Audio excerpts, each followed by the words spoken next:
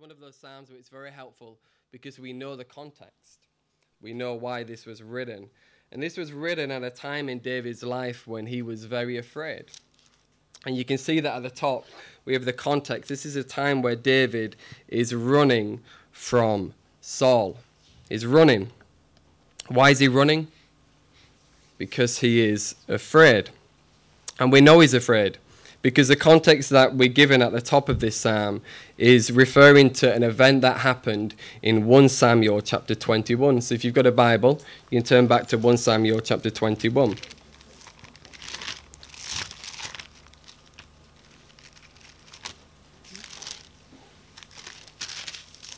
Verse 10 to 14.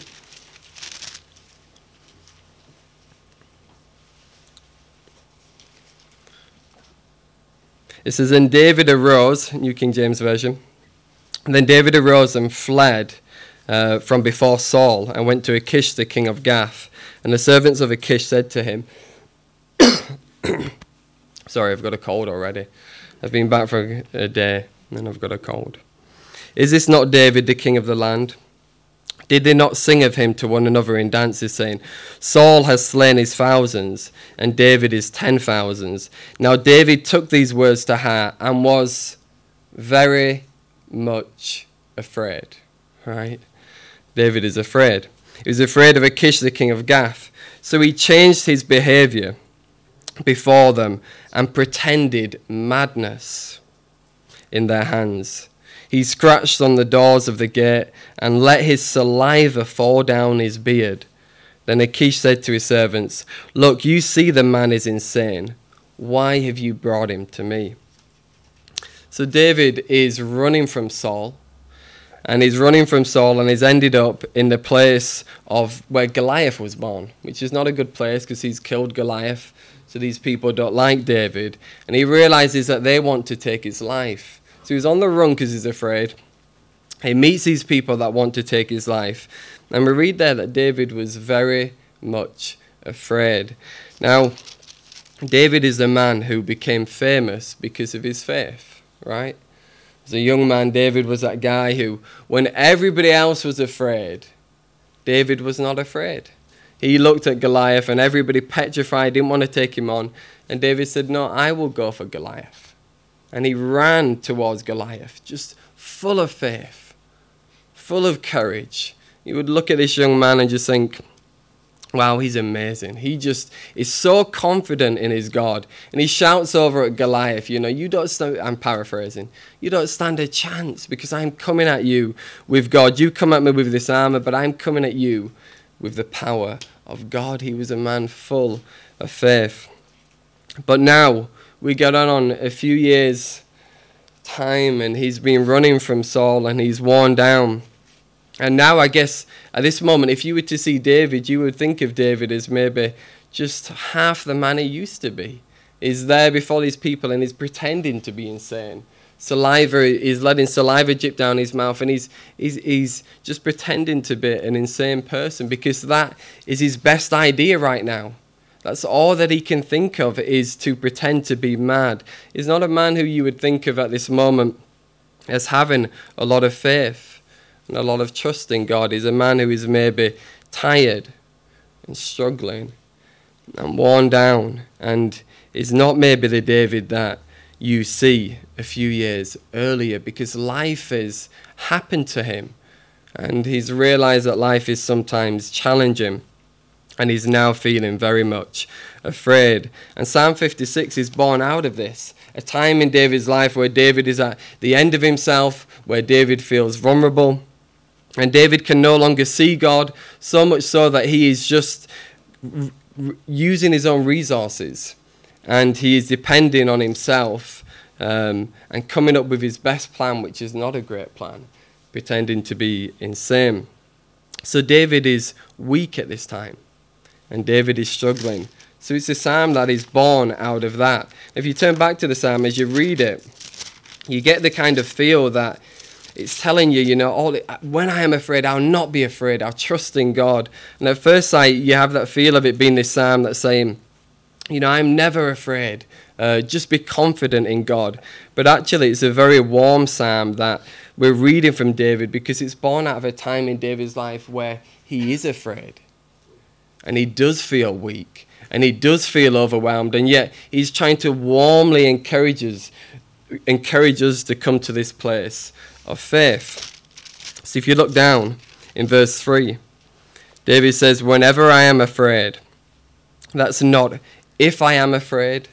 That's whenever I am afraid. And that's David admitting for us that although at times he showed incredible faith, often David was afraid. This is when I am afraid. David felt fear. And it's okay to be afraid. It's okay to be anxious. That is normal. And before, in your mind, you might be thinking, well, Jesus said, don't be anxious. And we're told to not be afraid. Yeah, that's the conclusion that we need to get to. But that's a process, right? It's normal for these reactions to happen to us, for us to fear things in life. And there's a lot to be afraid of. If you turn on the news, there's a lot to be afraid of. We've come from Nepal. When we moved to Nepal, we were deeply afraid of a lot of stuff for our kids. We felt real fear. I remember driving the girls to school one morning, and I dropped them off, and all these fears overwhelmed me. I was thinking, why am I taking my children to Nepal? Why am I doing this? I must be crazy. Imagining all the things that could go wrong. And I remember breaking down and crying in the car and thinking, this is crazy. There is a lot to be afraid of in Nepal. There's a lot to be afraid of in this world. It's normal for us to feel afraid. It's normal for us to feel anxious. But what this psalm is saying is that we're not to remain in that place. We're not to live being ruled by fear. We're not to remain in that place. But it is okay and it is normal to at times feel anxiety and to feel fear. David says, whenever I am afraid. Is there anybody in this room who's not been afraid? Is there anybody in this room who doesn't feel anxiety? Even feel anxiety on a daily basis? Right? All of us are just human, and we feel afraid, and we feel vulnerable, and we feel anxious, and that is normal. David says, when I am afraid. It is okay to be afraid. It's normal. It's actually a necessary part of life, right? If you were fearful of certain things, you would get into trouble. In Nepal, there's a lot of dangerous animals. If you're walking through the jungle and you meet a lion or a tiger, then you would feel afraid, right? And you would want to run from that animal. Fear is normal. Fear is just your body saying something bad could happen and I don't want it to happen. Anxiety is the same. Anxiety is just you fear certain things happening and you don't want that to happen, and that makes you anxious, and that's just a normal reaction in your body. It's a necessary part of life. So all of us feel fear. All of us feel anxious, and that is very normal. But what do we do with it? What do we do with it? What does David say? Whenever I am afraid, I will trust in you. I will look to God. Now, I wish it was a little bit more glamorous than that. Right? I wish there was some clever formula here, but David is just very simply saying, whenever I am afraid, I will trust in you. I will look to God. And he says it again in verse 8. He says, I will not fear. But remember, what's the context of this psalm? David is very much afraid. Right? So David is afraid and he writes this psalm. So it's David speaking to himself, saying, that's not saying I'm going to just never feel fear.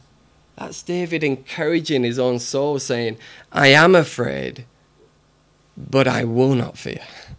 I'm experiencing fear right now, but I'm not going to stay in this place. I'm going to move beyond fear. What does it say in verse 11? I will not be afraid. I will not be afraid. But he is afraid. But he's saying, I'm not going to stay in this place of fear. Now that's what's important, right? In life you will experience fear. You will experience anxiety. But Jesus said, do not be anxious. Now that doesn't mean feel guilty when you feel anxious. That means don't live in that anxiety. We know we're not to be afraid. We know we should be confident in God. But there are times in our life where David, in this example, is surrounded by enemies and is genuinely afraid for his life. There are times in our lives where we're facing things that we're afraid of, right? You go to the doctor and you get some bad news, you're afraid. That's normal, and that's okay, but what do you do with that? You're at work and you might lose your job, you're afraid. You're fearful, that is normal. Anxiety is very normal. But what do we do with that? Do we let fear paralyze us? Do we let our anxieties just fester and grow and come out of proportion? Because we can lose sight of God when we do that. And I love that's what David says here. David says, whenever I'm afraid, verse 3, I will trust in you. I will look to God. Now, in the example, David is probably speaking now out of his mistakes, right? Because in that situation, he didn't look to God. He very much lost sight of God. And he got to that place where he felt that there was no other option apart from pretending to be insane. And I think that's what fear does to us. Fear makes us irrational, does it not? Fear has this way of messing with our minds and implanting in our minds the worst case scenario. And sometimes we can be so afraid of things and so anxious about things in life, and there's no rationale to it. And it's really out of proportion. And that's where David is. David is experiencing fear, and he's come to this place where God, having done amazing things in his life, God having done wonderful things, he can no longer see God. And all he can think about is, my only option right now is to pretend to be insane. And that's what we have to do with fear. We have to bring it back into the context of God, and we need to make it rational again. Sometimes our fears are very legitimate, right? Sometimes we're afraid of things for a good reason. Because there are fearful things, but sometimes our fears are completely irrational and we need to deal with them. We need to get them back in the context of God. Verse 11, David says, in God I have put my trust. I will not be afraid.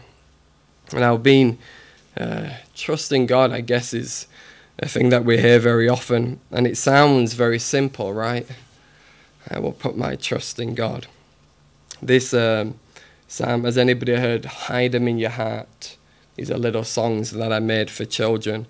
And that particular verse is made into one of those songs, and there's a video that goes with the song.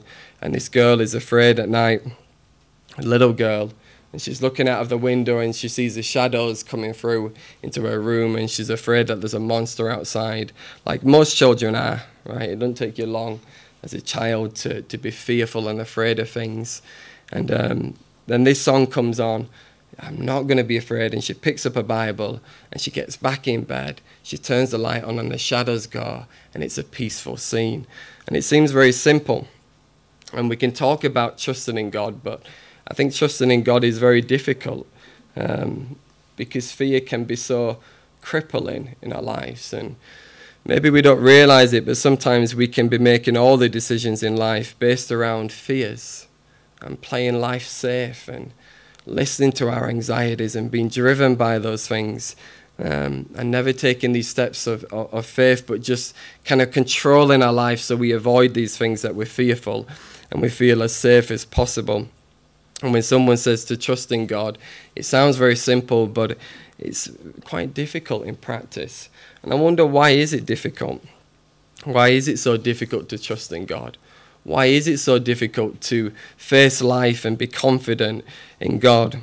Well, I suppose one of the reasons is that trust, when we think about what trust is really giving things over to God and putting God in control and saying, God, I don't matter what the outcome is.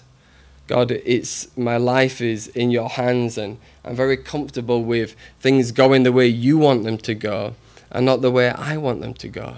So often we say, God, I will trust in you, but what we mean by that is I will trust you to do what I want you to do. God, I will trust in you that this will happen. I will trust in you that my life will turn out this way. But what trust means that, God, you are in control. And I'm happy with things turning out as you want them to be. We read in Proverbs 3, verse 5 and 6, that very well-known proverb. Trust in the Lord with all your heart. Seems very simple, but lean not on your own understanding. That says, I will trust in God, and I will trust that God, you know better than me. You know better than me how things should be. You know better than me. And trust is really saying, God, actually, you are in control.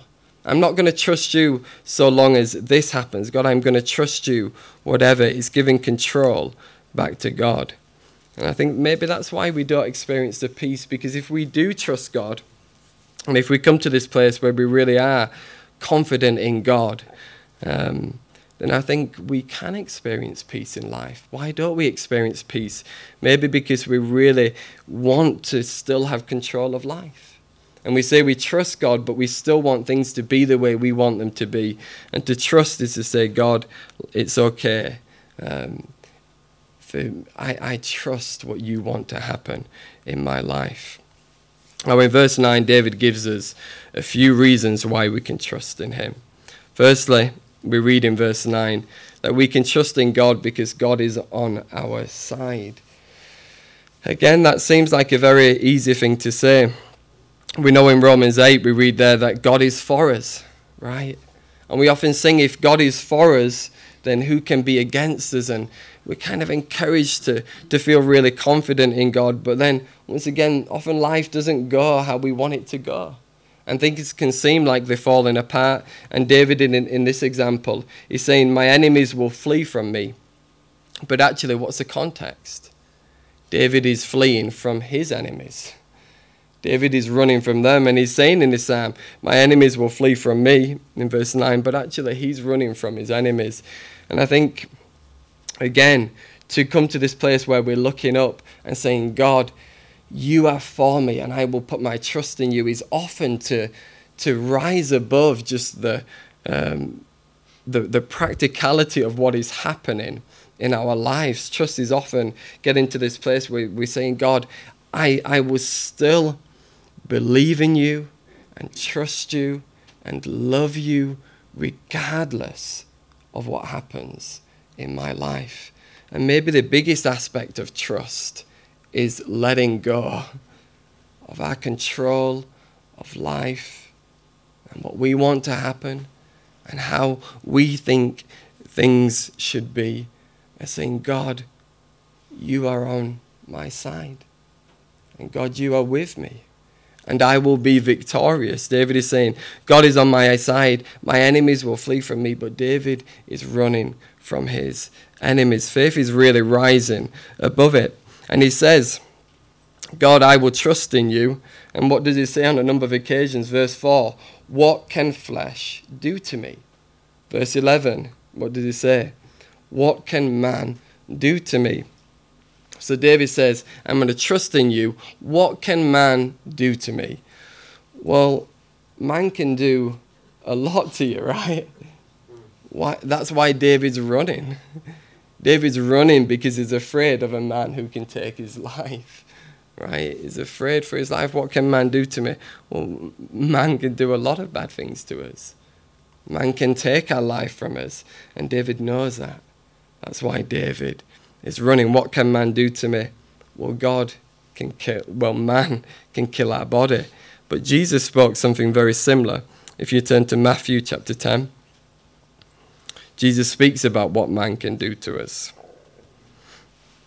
Matthew 10, verse 29 to 31.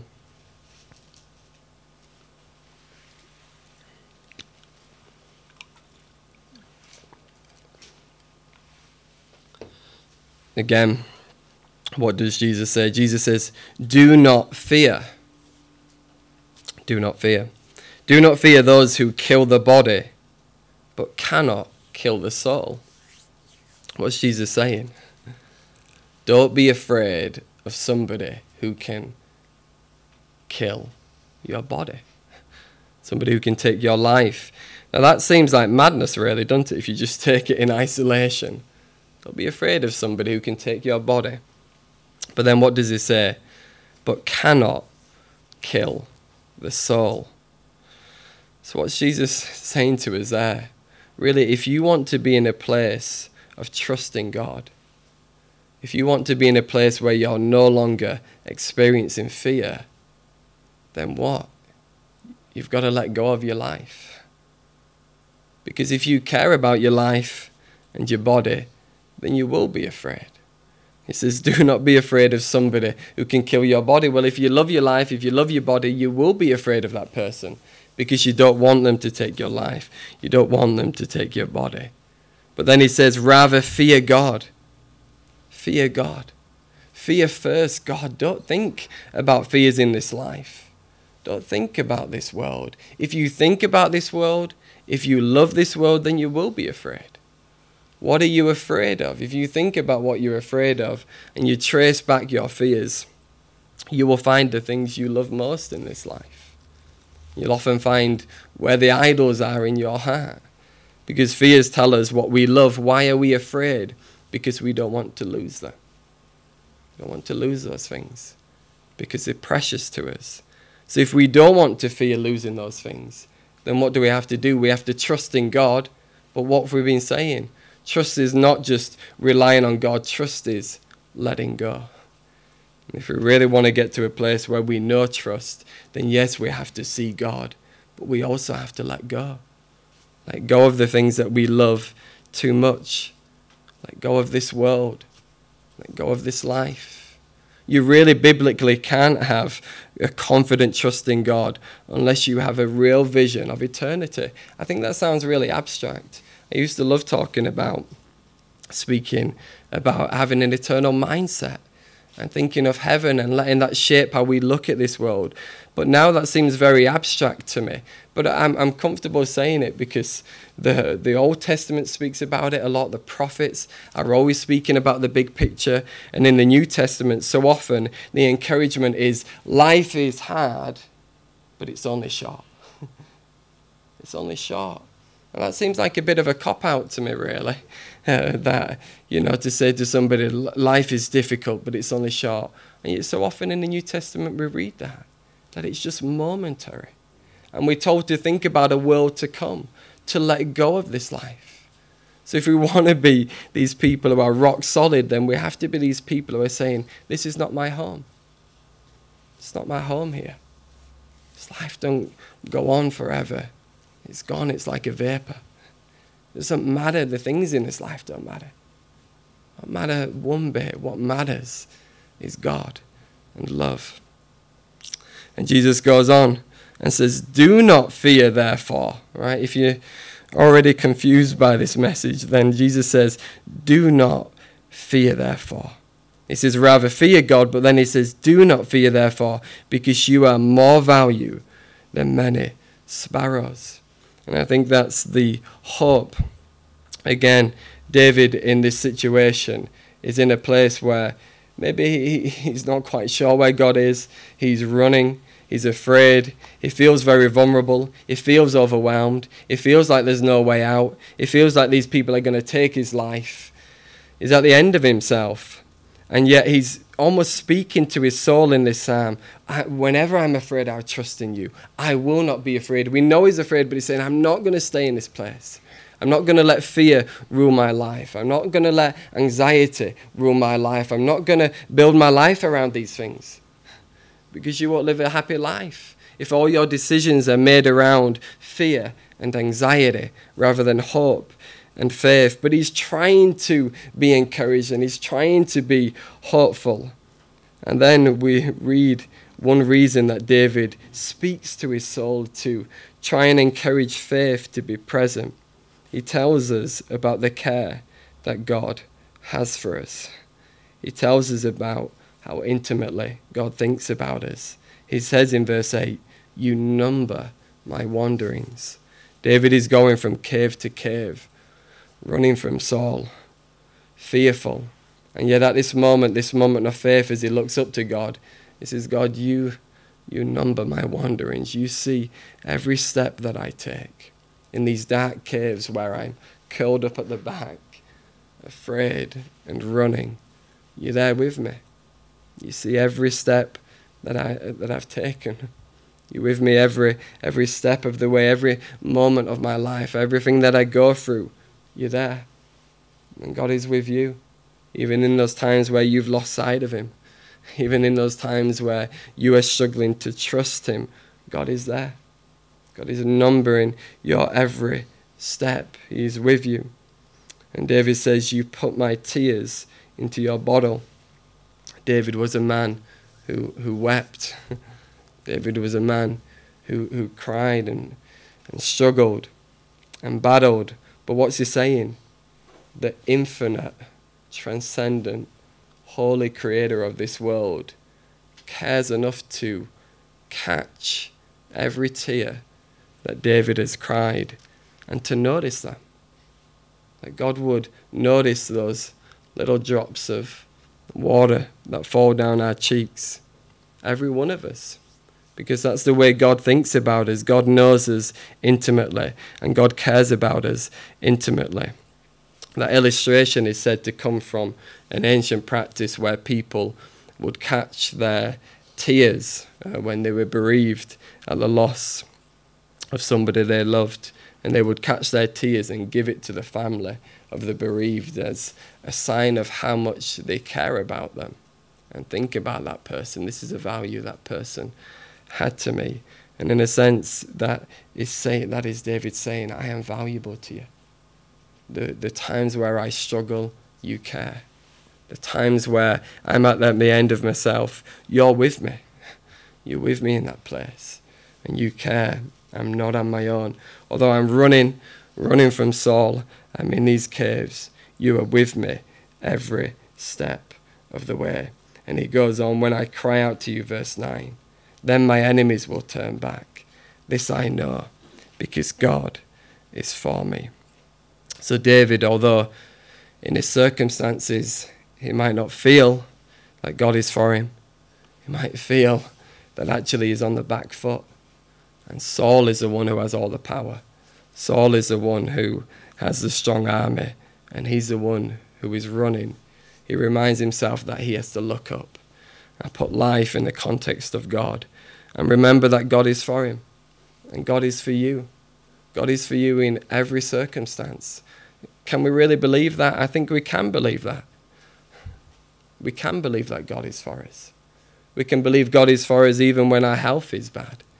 We can believe God is for us even if we're in a country where Christians are being terribly persecuted and everybody is losing their life and Christians are being killed en masse. We could still say God is for me, right? If it's true in every circumstance. God is for me means that we're on the winning side, right? And we will have victory. But when does that victory come? That victory comes at the end of the ages. That's our victory. And in this life, it might feel like we're on the losing side. But we're not. We're on the winning side. But I think we can only really believe that. And we can only really trust in God consistently and see God in everything when we let go of this life. God is for me. How can we believe that? We can believe that if we look to eternity. And we have a big vision and we believe that God wins in the end. But I don't think faith is possible unless we have a sight of eternity. Unless we're realizing what this life is, how temporal this life is. I don't think we can be free of anxiety unless we really let go of this life. And I think that's why when Jesus speaks about fear and anxiety, he speaks about it in the context of wants, clothing, and those kind of things. Because our anxieties come because we love this world too much. Our anxieties come because we love ourselves too much. Our anxieties come because we want life to be the way it is. But if we want it, we want it to be. If we want to really trust in God, then we have to let go. Let go of our control of life. Let go of wanting life to be the way that we want it to be.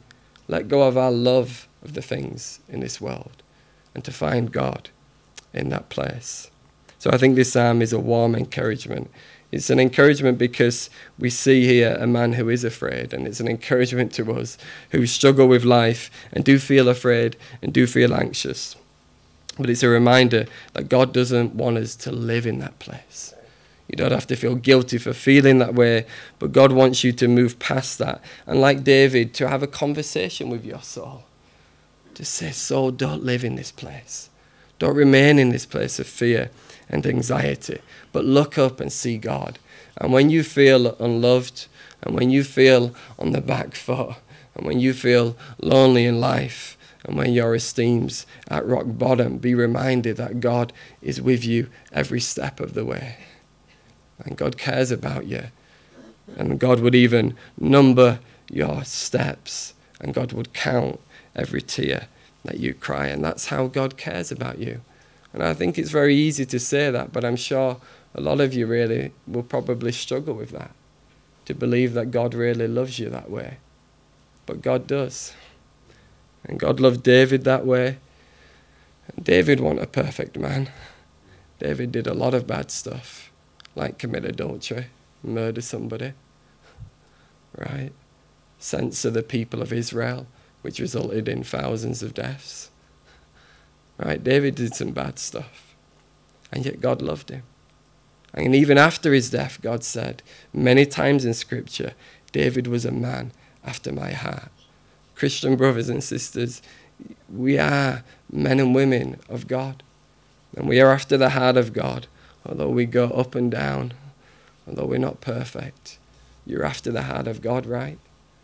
You love him. You know your love is imperfect, but you love him. And God loves you.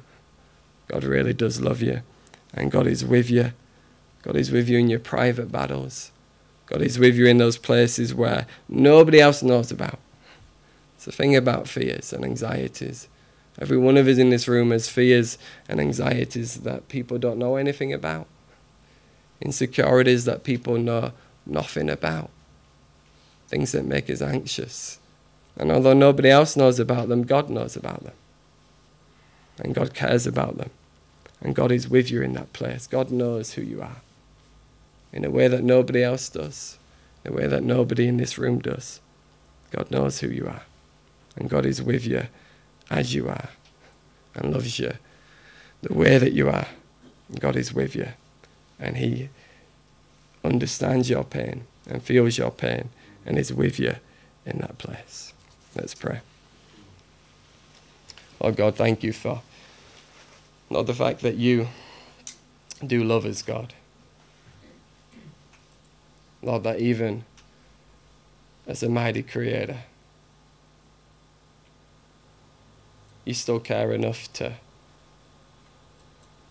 be present with us in those times where we feel alone. And even to watch us, to watching and to count our steps, and to look close enough to see tears falling, and to be close enough to catch them, and to love us that much. Lord, we just pray against a spirit of fear. Oh, we don't want a spirit of fear. Oh, I pray for people in this room who are battling with anxieties and fears. Lord, I pray that you would help them in their dialogue with their soul, that they would be able to find that place of trust and hope, and to bring themselves to a place where they see you and they see the care that you have for them. Help us to let go of this world, God. Help us to stop making this place our home and to look to the world to come. Help us to really live like that. Thank you for your word, and thank you for your love to us. I pray in Jesus' name. Amen.